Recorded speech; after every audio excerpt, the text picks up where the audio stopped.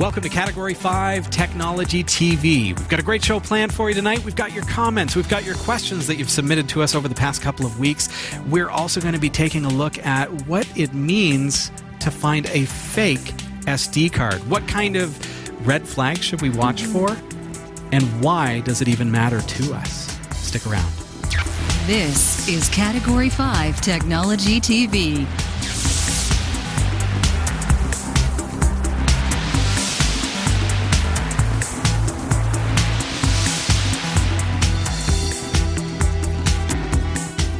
Our live recordings are trusted only to solid-state drives by Kingston Technology. Revive your computer with improved performance and reliability over traditional hard drives with Kingston SSDs. Category 5 TV streams live with Telestream Wirecast and Nimble Streamer. Tune in every week on Roku, Kodi, Plex, and other HLS video players. For local showtimes, visit Category5.tv. Category5.tv is a member of the Tech Podcast Network. If it's tech, it's here. Cat5.tv/TPN. And the International Association of Internet Broadcasters. Cat5.tv/IAIB. Category 5 Technology TV is on the air. Episode number 570. I'm Robbie Ferguson. I am Sasha Rickman. And if you are already a patron, well, hey, just want to first of all say thank you very much for supporting Category 5 TV. We had a hard drive crash. Just before the show, we had a light bulb blow up. Explode. Which is... You think a light bulb blows up, but in a studio, light bulbs are really expensive. And so we have these kinds of expenses that come up all of a sudden, and then they have to be dealt with. So our patrons really help us to be able to afford those kinds of little maintenance needs as they come. Yeah. And did you know it only takes $1 a month to become a patron?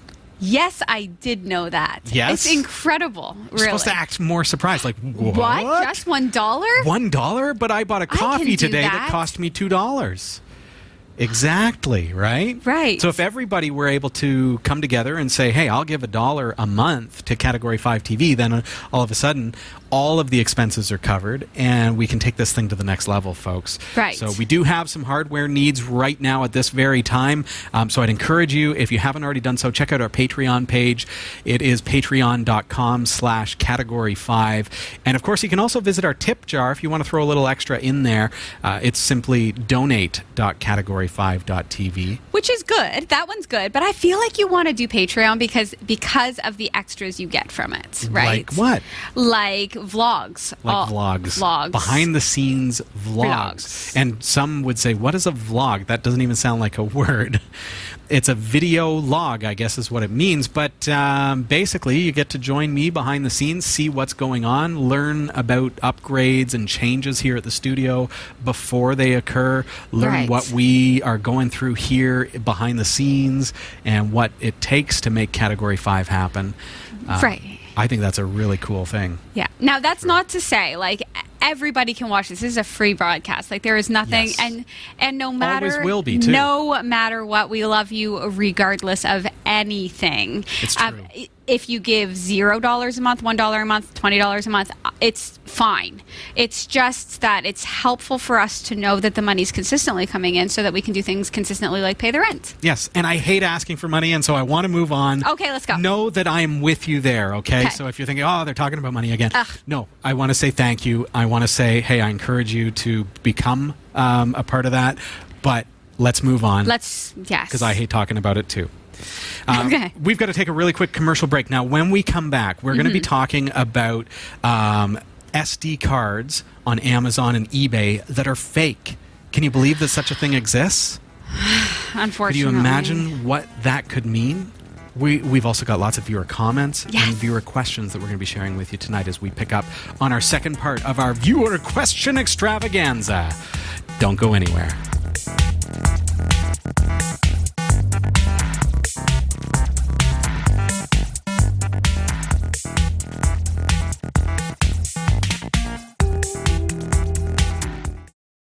For a limited time, get your hands on limited edition shirts from the Category 5 TV network.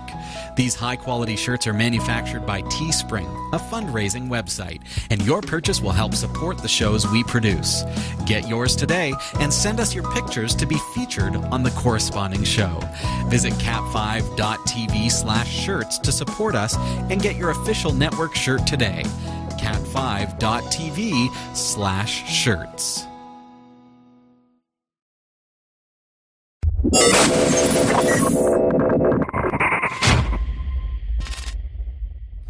Welcome back. This is Category 5 Technology TV. Sasha, you ready for a sad story? I am ready for a sad story. Okay. Now, I'm going to completely anonymize this story, but this is absolutely true. So, a person who was doing a family favor was asked to film the wedding of a relative. And being the videographer and the photographer in the family said, I would like to do that for you. Right. But what do you do before you shoot a wedding? You make sure that you've got enough space on your SD cards. Yes. Because you're shooting on your DSLR in this case, or maybe a hand camera, and you realize that I don't want to run out of space. So what do? We get on Amazon, we get on eBay, and we find a card that has a lot of space that's not going to break the bank. Right. And then we go and we shoot the wedding. In its entirety? In its entirety. And then what happens if that SD card doesn't work? Taking it one step further, what happens if that SD card is fake? Then you hope people took pictures on their cell phone. Exactly.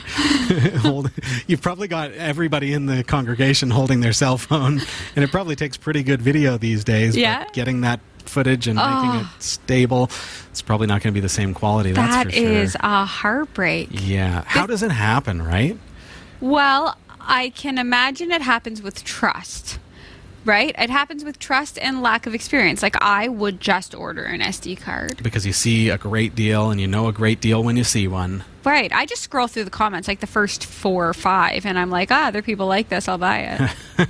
Yeah, okay. Yeah, so, like, and I'm telling the real truth about who I am, right? Like, I will impulse buy without asking you first. Okay. I should ask you. No, you don't need to ask me, but tonight we're going to look at some of the red flags that we can look for in this particular scenario of buying an SD card. And of course, it transcends a lot of different things. Now, taking your approach of looking at the first few comments and things like that, the first few reviews, looking at the star rating, the problem that we run into with that is that we get a lot of pop-up fly-by-night stores selling on eBay and selling on Amazon that have only been around for a couple of weeks, so there's red flag number 1. Right. But they get other people that are part of their scam to rate and comment on the products that they're selling.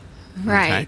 So backing up a little bit, what is a fake micro SD card? So it's not that it's fake in that it's not actually an SD card. No, it is an SD card. But what they do is they'll print on it that it is a certain capacity, even though it is not. So in the case of our wedding videographer, they were shooting on a 256 gigabyte micro SD card. I'm going to bring up Amazon here, and I'm going to do just a quick search like you might do for a micro SD card in that capacity. So 256 gigabyte micro SD. And here on Amazon, so know that this is not about Amazon being untrustworthy. This is that we as consumers need to realize that when we're shopping online especially, we have to be the quality control in a lot of ways. So we have to watch for red flags. We have to be careful. And it's not Amazon's fault. It's not eBay's fault. This is the nature of the world that we live in, where sites like these allow other people to sell products through their service. Okay? Right. So in this case, unfortunately, it was fake. And I'm going to talk to you a little bit about that in just a moment. So first thing that we see is SanDisk comes up. And SanDisks are, in this capacity, 200 gigs is $69.50 Canadian. There's a 256 gig, which is what we're looking at. It's $105.61. Okay? Mm-hmm. So the first thing that we know is that the first couple that come up are in around the $100 range. Okay? If we keep going through the list, we're going to see that the cheapest one in that capacity, now here's a Samsung here for $117. And so we start to think, whoa, these are really expensive. So what other options are there? So let's sort from low to high price. And whoa, Lo and behold, ladies and gentlemen, a 256 gigabyte card for just $9.99 Canadian, which for those of you in America, that's about $3. Okay? So, red flag number 2. Not possible. Okay? So, just so you know, not possible. Let's look at this card itself. Looking at the picture of the card, we notice it's not Kingston, it's not SanDisk, it's not Transcend, it's not PNY. It's not any brand that we can recognize whatsoever. No. When this first went up, it had 4 or 5 stars. It's starting to go down as people start ordering it. Let's look at some of these reviews. And we can see that, okay, first one. I used this in my phone for the weekend, transferred files onto it, and then it corrupted everything. Think about that for just a second. Just hold that in the back of your mind. It worked fine. So you plug this in, and it's working fine. Now, for our videographer, they plugged it into their camera, and of course, like anybody would do, they shot a couple of videos around the house. They tested it. It's working great. Yes, I got a deal at $9.99 for a 256 gigabyte card. Right. Jumping back to the profile, let's see what else we can find about it here. So there's nothing really about the brand or what it is.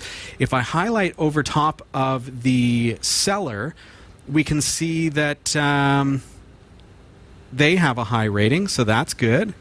Oh, this is compare offers. No, that's not the seller either. So that's not even the seller. So a little bit deceiving. Clear. A little bit deceiving, right? Because that is a different offer from a different seller. So looking at this, of course, we see it is extremely cheap. Mm-hmm. It looks like a legitimate card, and it does actually physically look like a legitimate card in person when you hold it in your hand. But we know that it's missing a couple of things. So another thing that we notice is that, okay, at this capacity, it doesn't have any markings that it's like UHS, ultra high speed, which it most likely would at this capacity, but certainly no brand name is offered. So my red flag, my biggest red flag with this one and why I would move on is that it's too good to be true. Okay? Right. So then we think, but I can buy this. I'll take that risk. It's only $10, and Amazon allows me to return things if they're not good. If it doesn't work, if I have a problem with this card, I can send it back. Right. Okay? Because the card itself, to my pocketbook, is only worth $10. Right. What is that wedding video worth to you? Yeah. Okay? It's everything. What are the photos that you take on your phone worth to you? Those things are priceless. In a lot of times, those things are priceless. You can't replace them. You can't, in the case of a wedding and pictures of the family, you can't retake them. Right. Right. So what happened here? So this is an example of a very, very likely fake card on Amazon. Having ordered this card and shooting video, as I said, it worked. The first review said, at first I started transferring files to it, so it worked. Right. But then all of a sudden, it corrupted the data. Because the card itself, now I physically had this in my hand, and I plugged it into my Linux machine, and I ran it against fdisk, and I did a little bit of math. The card showed that it was 256 gigabytes. According to the report from fdisk, it's a 256 gigabyte card. Now, looking a little bit closer at the sector count of that card and doing a little bit of math and figuring out what the card really is physically, not what the file system is telling me it is. Right. The card was 2.4 gigabytes. Okay. How does that happen? So, a malicious party has manufactured cards that are 2 gigabytes in capacity. Right. They've relabeled them as 256 gigs. They've actually connected them to a system that has overwritten the file tables to make it look to your system, to your camera, to your computer, as though it is 256 gigs. Everything that you see about this card shows you that it's 256 gigs. Right. As you start working with it, as you film video on this card, it works until you hit 2.4 gigs. And then it keeps working because your camera still says, this is a 256 gig card. That's what the card says it is in the file table, in the file system table. And it keeps recording. But where's the data going? Into the abyss of nothingness. And so then, having shot all that video on this card, plugging it into the computer after the event, and realizing I only have 2.4 gigabytes of video, and everything else is lost. The file system says that they're there, because remember, the file allocation table is only a reference. It's a list of all the files that are currently on the card. So the file allocation table tells Windows when you plug it in, or your MacBook when you plug it in, or your Linux machine when you plug it in, here's a list of all the videos you took. Here they are, a whole bunch of MOV files, and they amount to 100 gigs. But you try to click on one, and then the file allocation table looks for the data on the card, can't find it, and spews out either an error message or just a bunch of garbled video. Because the data itself doesn't exist. Was anything salvageable? No. In this particular case, not at all. The test videos before the wedding were salvageable. Not what they're looking for. No. So we have to watch for red flags. Again, this isn't a problem caused by Amazon. No. It's the nature of purchasing from any vendor like think of Amazon. We've used the example. You use the example of calling them a mall. Right. You walk into the mall and you don't automatically trust every little kiosk in that mall just because they're in a mall that you trust. Because the kiosk is really the person who's selling this product, and did they even manufacture it? Who knows? The company that's selling it may think they've got a real great deal on 256 gig cards. Right. And then maybe they don't know any better. But the fact is, in this particular case, the cards were fake. And as you can see on my screen, a $10 256 gigabyte, not megabyte, gigabyte card is not a real SD card. So it's best to just spend more money and go with a brand you know and trust. Absolutely. Like Kingston. Yeah. Exactly like I said. Look for the brand. In this particular case, because we're looking at SD cards. Yeah, we're looking at Kingston. We're looking at SanDisk. We're looking at Samsung. And even then, they can be rebranded too. Right. So it's a danger. So, how do you possibly know if you're safe? It's like you've got to buy from legitimate sellers. Watch out for that price, because if it seems too good to be true, maybe it is. And this isn't just SD cards, but this is a good example. We really need to be careful what we buy. We ran into it on the news. Right. There was it a fire, a smoke detector, a carbon monoxide detector. Yeah. Right? And, I mean, really, in truth, if you press the test button makes a noise, you think, oh, this thing works. Yeah. Because you wouldn't hold it up to something with carbon monoxide spewing out of it to see if it would go. And now you think you would, but who would? Yeah. Who has ever created a fandangled carbon monoxide box to hook up to the exhaust pipe of their car when they bought a new carbon monoxide detector? We don't do it. You press the test button, you see, okay, it's making a noise, you plug it into your wall, and Bob's your uncle, right? Except that. Unless they're fake. Exactly. Which was the case, again, on Amazon, exactly, on eBay, on various other sites that were selling that product. Yeah. So I hope that through this that you understand that we need to be smart consumers. We need to be careful where we're purchasing from, the products that we're buying. And certainly if you're going to be shooting something, like in a case of like a wedding or shooting something like that, I always have multiple SD cards handy, and I always test them first. I will actually, you know what, here's a good test for you. Put it in your camera and push record and let it run for 4 hours. Right. See what happens.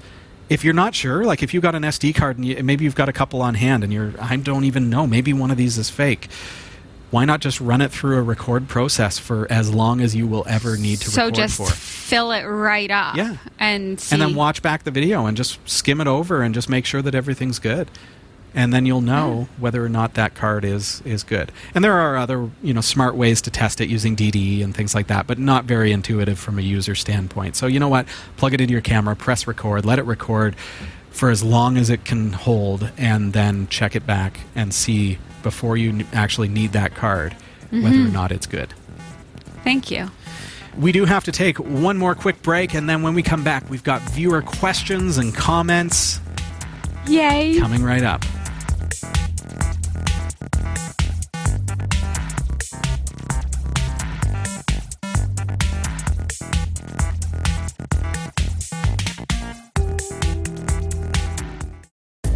Whether you shop on ThinkGeek, GearBest, B&H Photo Video, eBay, or Amazon, or even if you want a free trial of Audible, you'll find the best deals and support the shows we produce by simply visiting the shopping sites you already frequent by using the links on our website. Visit category5.tv/partners for the full and ever-growing list, and help us create more free content like this show. Thank you for shopping with our partners, and thank you for watching.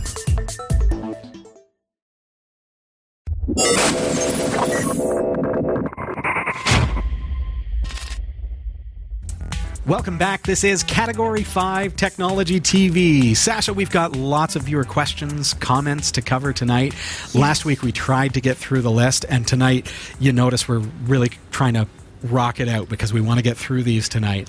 And especially with Jeff not here, taking up all our time with his banter. I know, right? I think we can do this. I think we can make it happen. Okay, so JG Electus spotted our review of the Power Locus headphones and says, bought them a month ago, and for €35, it will be almost impossible to find anything better. They sound good for movies also. That's cool. You remember the Power Locus headphones that we reviewed here on Category 5 TV? They are Bluetooth wireless 4.2 EDR headphones. Yeah. But they also have an FM radio, which I don't know if anyone really cares about anymore, but nice feature, I guess. Yeah. But it has an SD card reader in it. Which is perfect. Make sure you buy legitimate SD cards. Speaking of. So you load it up with MP3 files, pop that in your headphone, and then you're not having to use your phone. Right, which is important for things like on an airplane, where some airlines you're not allowed to use devices. Like straight up, it's like ask your attendant if you can. Yeah. Well, that's perfect. You know where I thought, and we've made that comment, you made that comment before, and I thought that's a great example. But then it hit me when I was jogging that I don't want my phone on my hip. Right. I don't want my Bluetooth headphones connecting to my phone while I'm trying to jog and this thing's slapping me in the hip. Right. So now with these, I just load up the MP3s, but it also saves me on data because when I'm jogging, I don't have to use my data to listen to music. Right. So it also saves me money. I like it. Yes, very, very good. SBS 5130 saw a review of the Edifier R1280T speakers. Jeff and I did this review. That was a lot of fun. Yes. I mean, how do you review speakers, right? But they were incredible. You got to check those out. They say, impressive product for the money. But I wondered about the brand. So according to Wikipedia, Edifier is a Chinese company founded over 20 years ago. They quickly grew to dominance in their domestic market. Fun fact, they acquired Stax in 2011. Well, what do you know? So now you know. Thanks for the info. SBS 5130. I love the Edifier line of speakers. I really legitimately do. They look good, they sound great, and I guess with a 20-plus-year-old company, they've got some behind them. Exactly. You know you're getting a good quality product. I'm not going to do well with your name. Let's see. Joe Catino Kohler took a look. That sounds pretty close. Let's see. Took a look at plexpi.com and wonders, what's up with my files which are encoded H.265? Raspberry Pi supports that format. Note that I'm not mentioning format conversion. H.265 runs in a Raspberry Pi. Question mark. There's all question marks. All right. So the question... If my files, which are... I think I understand what you're asking here. Okay. And is it Xiao? I don't know. Something... We'll call you Joe. Can we call you Joe? Oh, we can now. So H.265. So you're using plexpi.com, which is my build for Raspberry Pi to allow you to run Plex on a Raspberry Pi microcomputer. Right. So you plug all your videos into that, and then you stream them to all your devices. But if you've got videos that are encoded in H.265 format, now that is a compression format that is a much smaller file, but it is at the compromise that it uses a lot of CPU power to decode it. So if you encode your files in H.265 format, it will take a lot of CPU to decode. So on a Raspberry Pi, H.265 would not be recommended. Okay. Plain and simple, because you don't have a very powerful CPU. So with that being the case, if you tried to stream H.265 video, it's probably going to stutter. Mm-hmm. And that's because it's trying to decode the video in real time. Right. The CPU on a Raspberry Pi is pretty small. I mean, it's not really meant for that. We're pushing the envelope already. Yeah. So you might try re-encoding your files to H.264 or some other format that is not as CPU intensive as H.265. Do a little bit of research, see what's going to work the best. You might play with different containers to see what is going to work well for your environment, and get into like Raspberry Pi forums and start asking around about, what formats play really, really well on a Raspberry Pi, and then you'll know. And really what it boils down to is finding codecs and containers that do not require a lot of CPU power in order to play back. So that, again, H.265 is a smaller file, right, at the compromise that you're using more CPU in order to decode it, okay? Right. So keep in mind, if you go with a file that doesn't take a lot of CPU to decode, it's probably going to be a larger file. So that's the kind trade-off. of the difference. Yeah, exactly. So do keep that in mind. You're going to need to use up more space for those H.264 files. Good question. Okay, a couple years back, Kelsey and I did a feature about how to rip our DVD movies, and it kind of comes back to Plex Pi, because now that we've got a Plex media server, how do we get our movies onto it so that we can actually watch them from any device?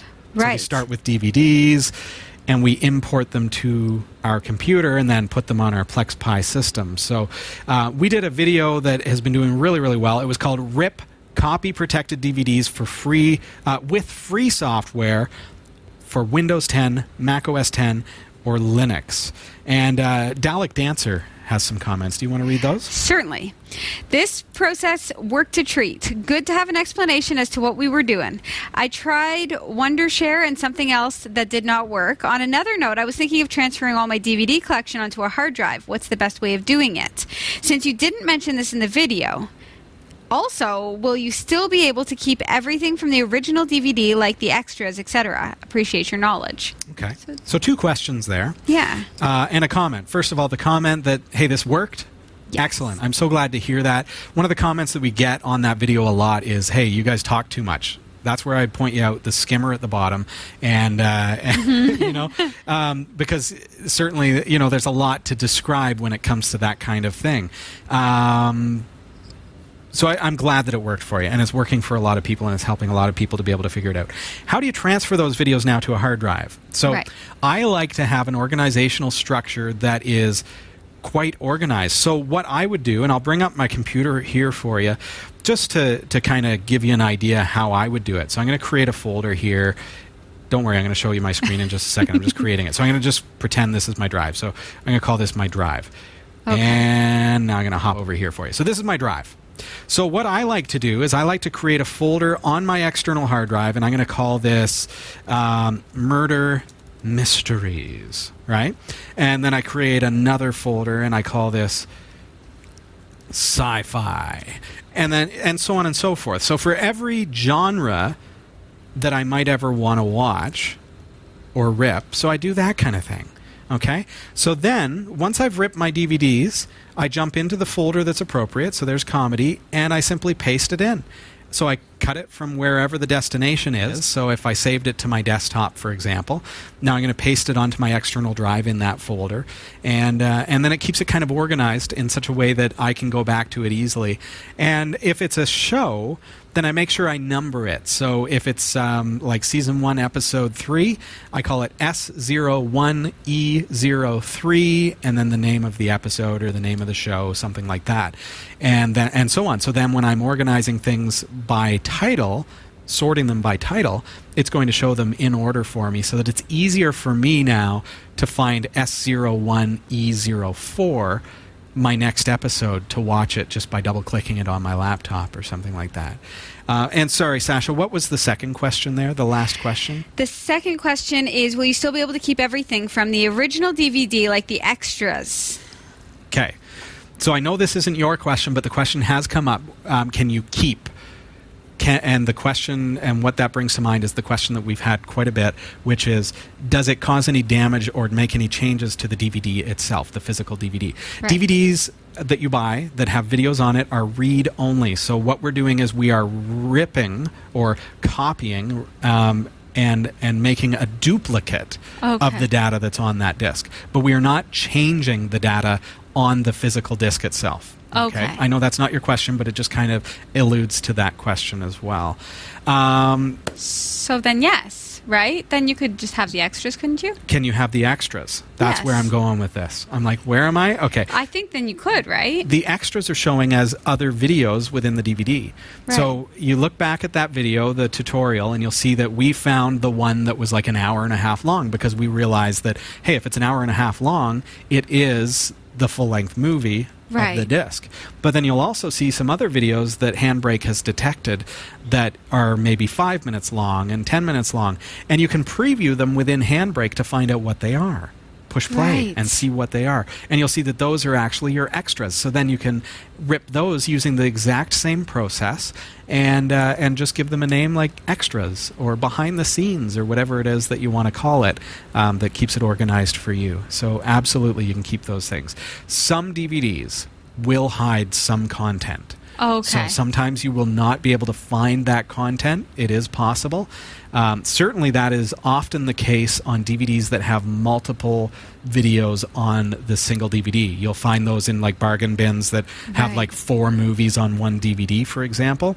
Yeah. For some reason, sometimes some of the videos are hidden from the file system in such a way that you can't get them through the traditional I know means. Garby mentioned in the chat room about the subtitles, so you could rip those as well. Yeah, Handbrake will actually rip those as part of the video, or you can save them as external files like SRT files, and those files can then be used in future when you want to use the right. So you're not stuck with you're not stuck with subtitles every time you watch it if you don't want to, right? Well, like you can if you choose embed them, yes. Okay. But if you go with a container that supports subtitling that you can turn on and off or change the language of, for example, M4V would be a container that supports that.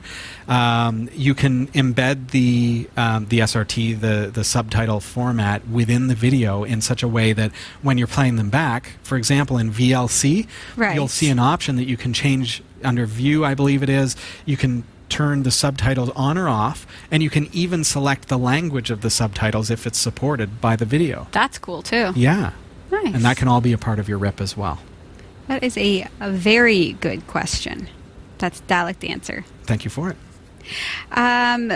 Bang Ken Tai saw the same video and says, my fearful task at loading my collection of DVDs to the smallest possible way to transport them to my retirement destination in Asia has been answered.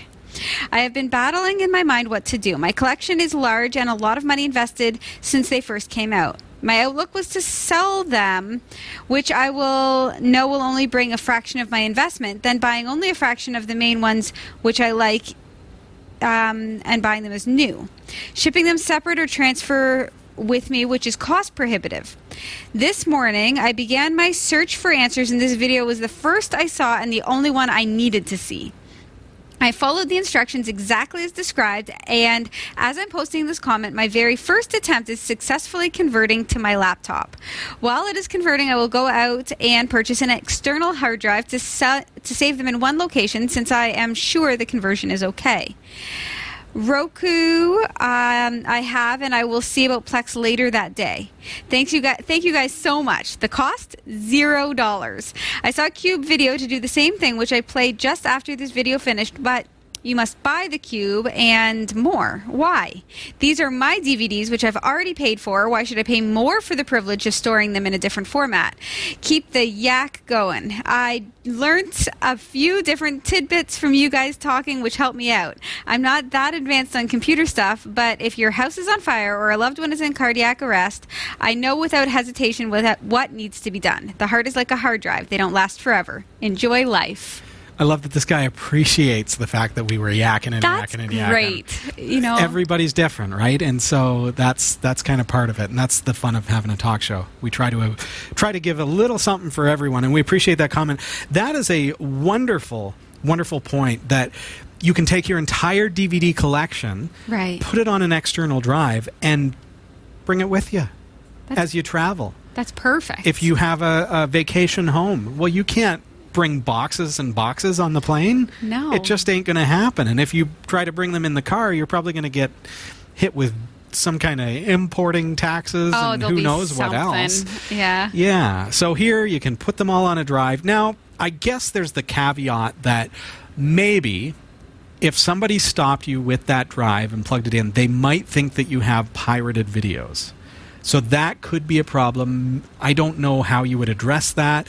Perhaps take a picture of all the DVDs laid out on your floor so that you can just, if it happened, maybe have that JPEG in the root folder and you can say, look, these are mine. I took a picture just to show that I actually own these DVDs.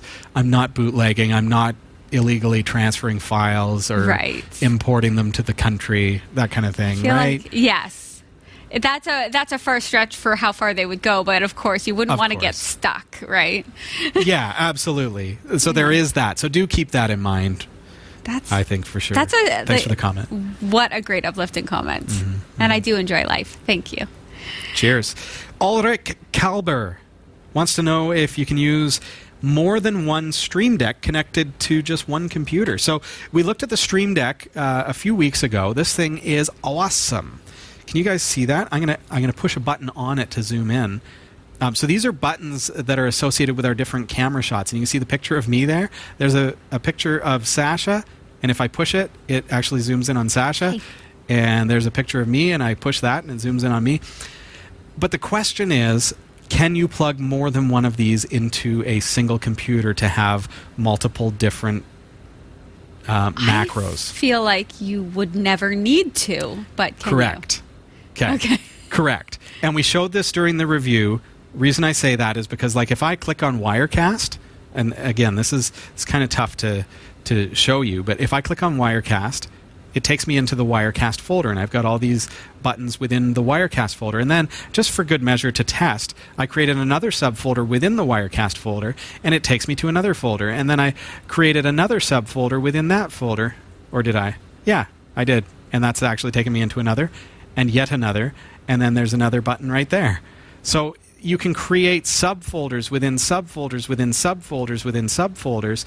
So do you need to have multiple devices connected to one system? That's for you to answer. Can you plug multiple into one system? And while I don't have one to test with Sasha, I would say that the answer is most likely no. Right. And the reason for that is as soon as I connect this Stream Deck to my computer, and as soon as I bring up my broadcast suite, which is Telestream Wirecast, it automatically loads the profile for Wirecast, which I created.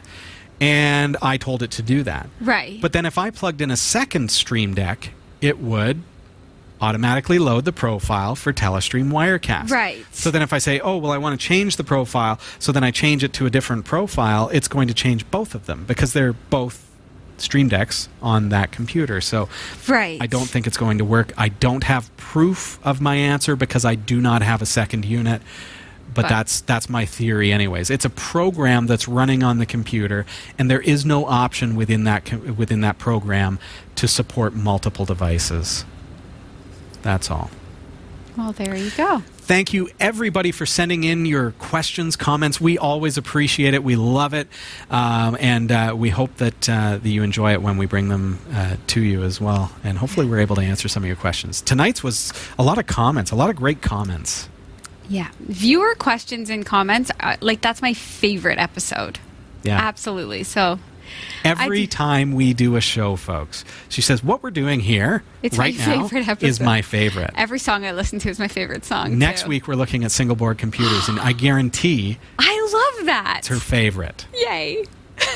Basically, this is just your favorite show. This is my favorite show. Exactly. Right? And speaking of favorite shows, it's time to jump over to the newsroom with Sasha Rickman. What? This is my favorite part of the show. Is this your favorite part? Because it's all you? And right. I just kind of stand over here and switch everything over to you? That's right. Is that how it works? But you control the... Yes. Yeah, well, I can take care of that for you, for sure. Here's what's coming up in the Category5.tv newsroom. Hackers are now turning to in-store kiosks to have your SIM card swapped so that they can access two-factor authentication on your accounts.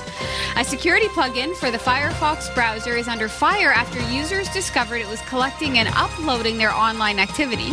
Linux 4.18 is now available after a number of well-documented hiccups. And you're not the only one feeling run down by the news of the day. The folks at Google apparently believe we could all use a dose of good news at times, too.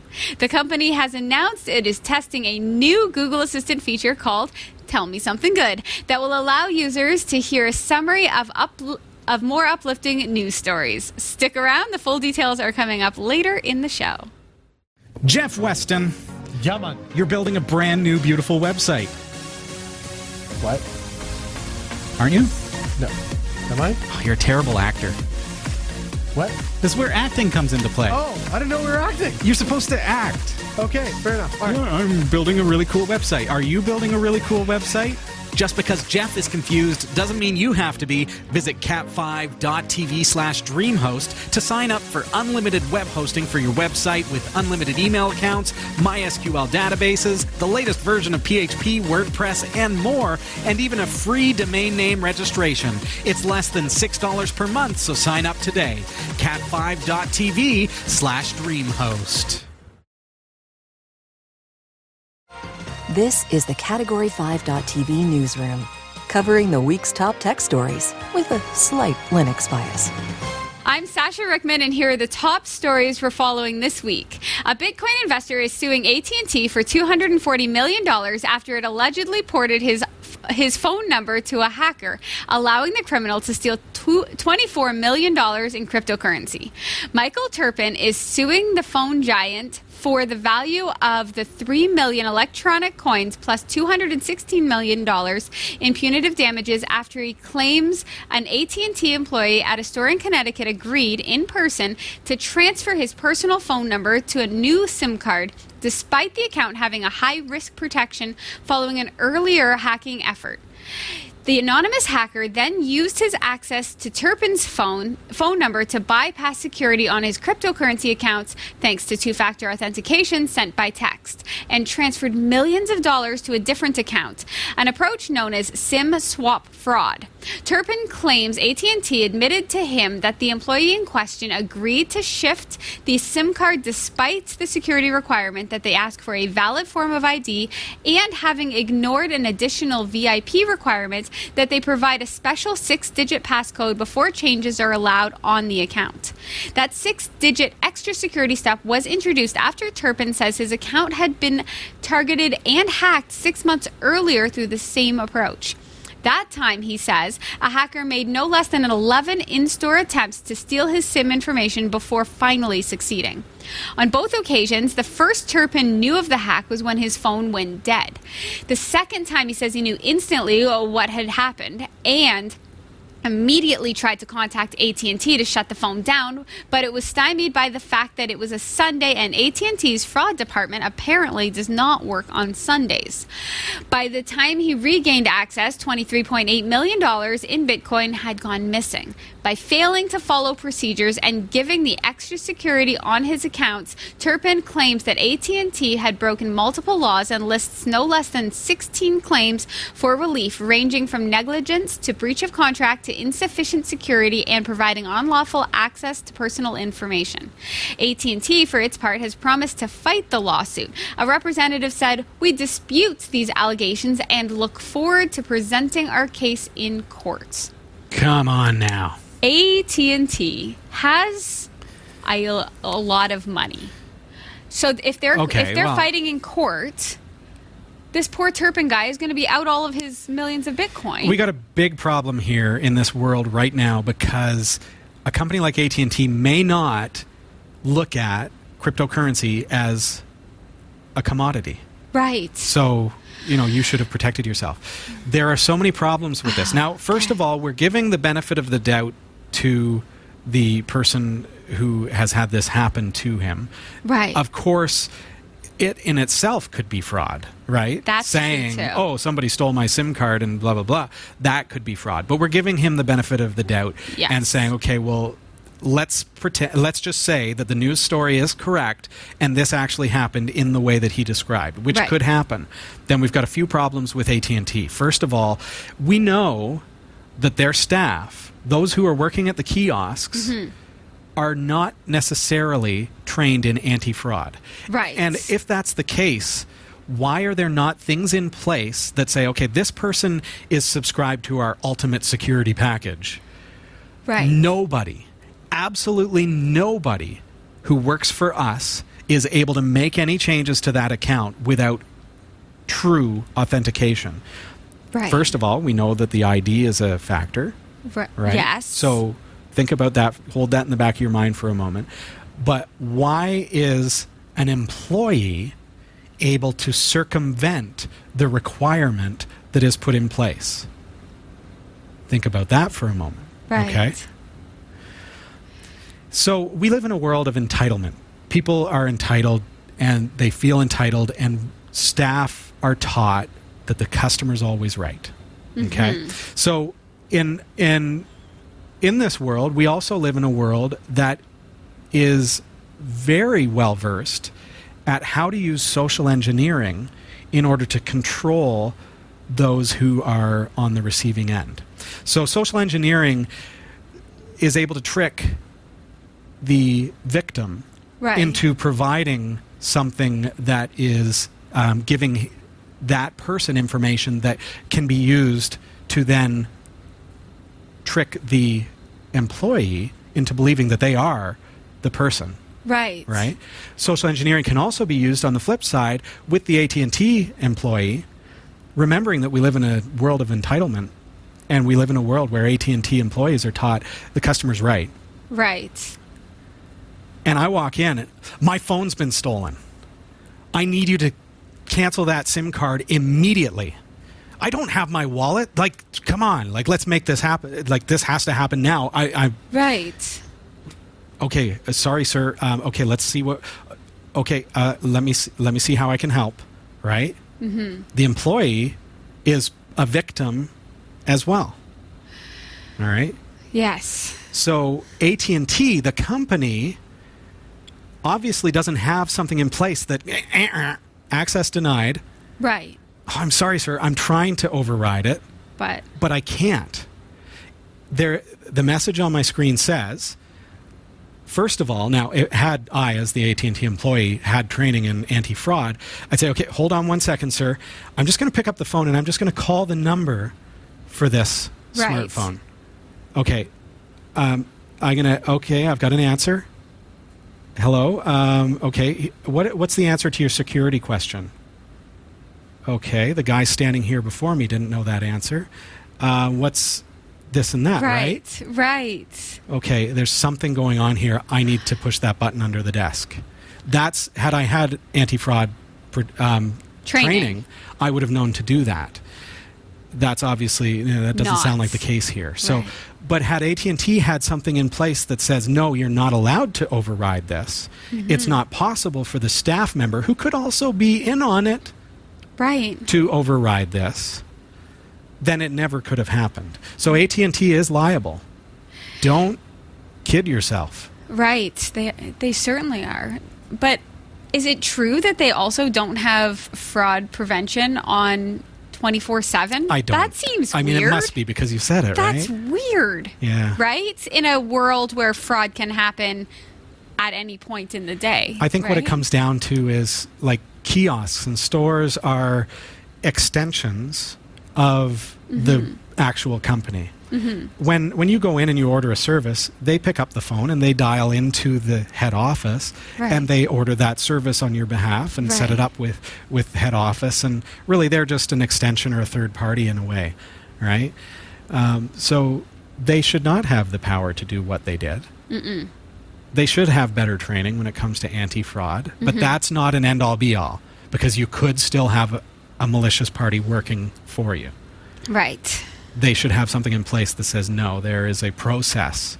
This person had the ultimate security package, and yet the process could be overridden by a minion, if you will, somebody who works at the kiosk in the mall. How is that possible? There is a definite failure there on AT&T's part. Yeah. Turpin, you have a fight to fight, but you're going to win. Regardless, I mean, regardless of being on his side or not on his side, the company needs to realize that this cannot happen. This cannot be possible to happen. Taking it to, so completely away from the AT&T side, had I realized that my phone, which I use for two-factor authentication, was missing or had gone dead, right, his first step should not have been to call AT&T. Absolutely not. Absolutely not. He should have been logging into all of his services. No, I guess he couldn't. Two-factor authentication wouldn't allow him to log into his services. Right. Hopefully those services would have a way to notify, install ESET mobile security, which has anti-theft.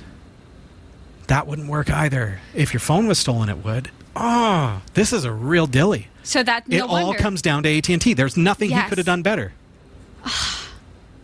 That's a heartbreak. A security plugin for the Firefox browser is under fire after users discovered it was collecting and uploading their online activity. The outcry began after Mozilla featured the web security extension on its blog with a post titled "Make Your Firefox Browser a Privacy Superpower." The plugin, developed by German company Creative Software Solution, bills itself as a tool for blocking malicious pages and phishing sites. It also, allegedly, logs what web pages the user visits. Shortly after the post went up, uBlock Origin developer Raymond Hill noticed that the plugin was gathering and transmitting the address of visited websites to a server in Germany. Word got back to Mozilla, and the org moved to strike the link to web security from its blog and investigate the matter. The reference to the extension has been removed from the blog post as part of the investigative process. The developer of the plugin, Creative Software Solutions Managing Director Fabian Simon, says that the collection of browsing information is only done to check a site against web security's global blacklist. He says his company does not know why Mozilla pulled the link to web security, but Creative plans to submit an updated version of the extension for review to prove that it is not doing anything untoward. Untoward or not, you're not doing it right. Right, well... That makes me indignant. Okay, so this is obviously not how security should work, but I don't exactly know the answer of how it should. I mean, obviously you can collect your information and send it, right? Hashes, checksums. Right. You know, like the information that I'm entering into my browser should not be transmitted in any form that's readable by a server. So they're saying, okay, if you visit a website, your computer now needs to notify our server of that website that you're visiting so that we can then send a response whether or not it's compromised or safe. Right? That would be the theory. Right. So that's what they're saying. Okay, well, your computer has to send us that website address so that we can then respond with whether a yay or not nay. That's a good thing. Yeah. Yeah. No. If you've got a blacklist, so if the service provider has a blacklist, they can have checksums. So they create an algorithm. Right. An algorithm that creates checksums for those web domains that it knows are bad. Right. Okay? And then your computer, the plugin, creates a checksum based on the site that you're visiting and compares checksums. Right. And in such a way that you're not even sending the checksum to that host server, because then they can reverse engineer the checksum that you sent and see where you've been. Which, yeah, it's your private activity. You should not have to send it anywhere. I run NEMS Linux, right, as we all know. And one of the issues that I ran into, not an issue, one of the challenges that I faced, because my users wanted to have encrypted offsite backup service. Offsite backup service is what they wanted. I knew it had to be encrypted because I didn't want anyone being able to steal their data. Right. But I also don't personally want access to their data. How do I do that? I want them to be able to access their data, but I do not want access to their data. If I decided to go rogue and access this data, I don't want to be able to do that. Right. That's how good programming is done. So, without getting into the intricacies of NEM's offsite backup service, the checksum is created on their server, and the checksum is shared with our server. The encryption is created on their server. The decryption key is not shared with our server. Right. So my server now has the checksum, which it associates with the user account. So I do have an association, and I can cross-check whether it's a website address or a user's account information. They're associated. Right. But the files, the data, the information is not accessible. So get a checksum, upload it to the server for the plugin. The server says, okay, this checksum matches this, send it back. Right. Now my computer gets that checksum response and decrypts it using the key that is only available on my computer and not on the hosting server. So there are all kinds of ways to do this without sending information that's private. And we live in a world where there's technology that's way beyond me.